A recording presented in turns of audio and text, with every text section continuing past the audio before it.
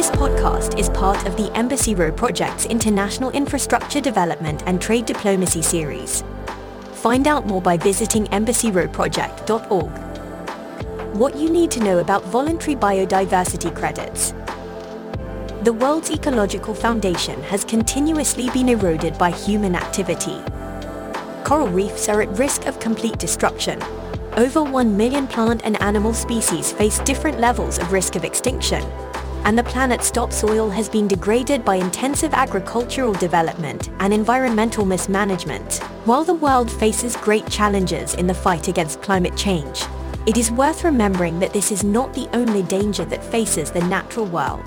CO2 matters, but it is not the only thing that matters. Protecting the diversity of species, both plants and animals, are important, explains Kat O'Brien, Chief Partnerships Officer of Climate Trade, as she addressed a packed audience at the Embassy Row Project's Democratizing Decarbonization Summit at the National Press Club in Washington, D.C. on November 22, 2022.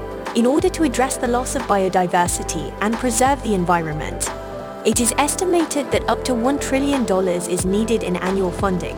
The current global outlay for biodiversity protection is in the $100 to $150 billion range, around 7 times less than needed. To address this, additional instruments are needed, especially market instruments. Biodiversity credits represent one such instrument that has the potential to provide financing for nature-positive outcomes. These can allow environmentally conscious companies to offset the negative environmental impact of their own business, or simply invest in preventing or reversing the negative biodiversity effects of human activity around the world. The first voluntary biodiversity credit project was initiated in Colombia to protect the Bosque Niebla, the foggy forest cloud forest, using the methodology developed by Climate Trade in collaboration with Terrasos. Earlier this year, Climate Trade piloted the first methodology ever around biodiversity credits. Every 10 square meters that are protected is equivalent to 1 biodiversity credit, explains O'Brien. This forest is home to 248 different bird species, as well as deer, puma, and spectacled bear, an endangered species of bear native to the Andes.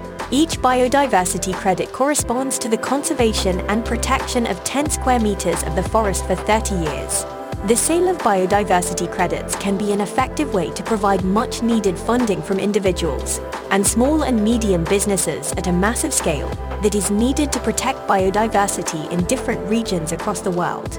Biodiversity credits are a novel environmental commodity that goes beyond mitigating the worst excesses of human activity and provides a mechanism to directly contribute to the preservation of the habitat for hundreds of thousands of plant and animal species that are facing the prospect of extinction, explains James Scott, founder of the Net Zero Incubator and Accelerator and Envirotech Pre-Accelerator. Scott continues, "This allows environmentally conscious businesses to set themselves apart and contribute in a direct and effective manner to where their help is needed the most. The preservation of habitats globally means not just preserving these areas for the plants and animals that live there, but also for the future generations of humans who will, hopefully, have a chance to experience the rich and diverse natural world we have been fortunate enough to enjoy." If you enjoyed this podcast episode, please like and subscribe. Find out more by visiting embassyrowproject.org.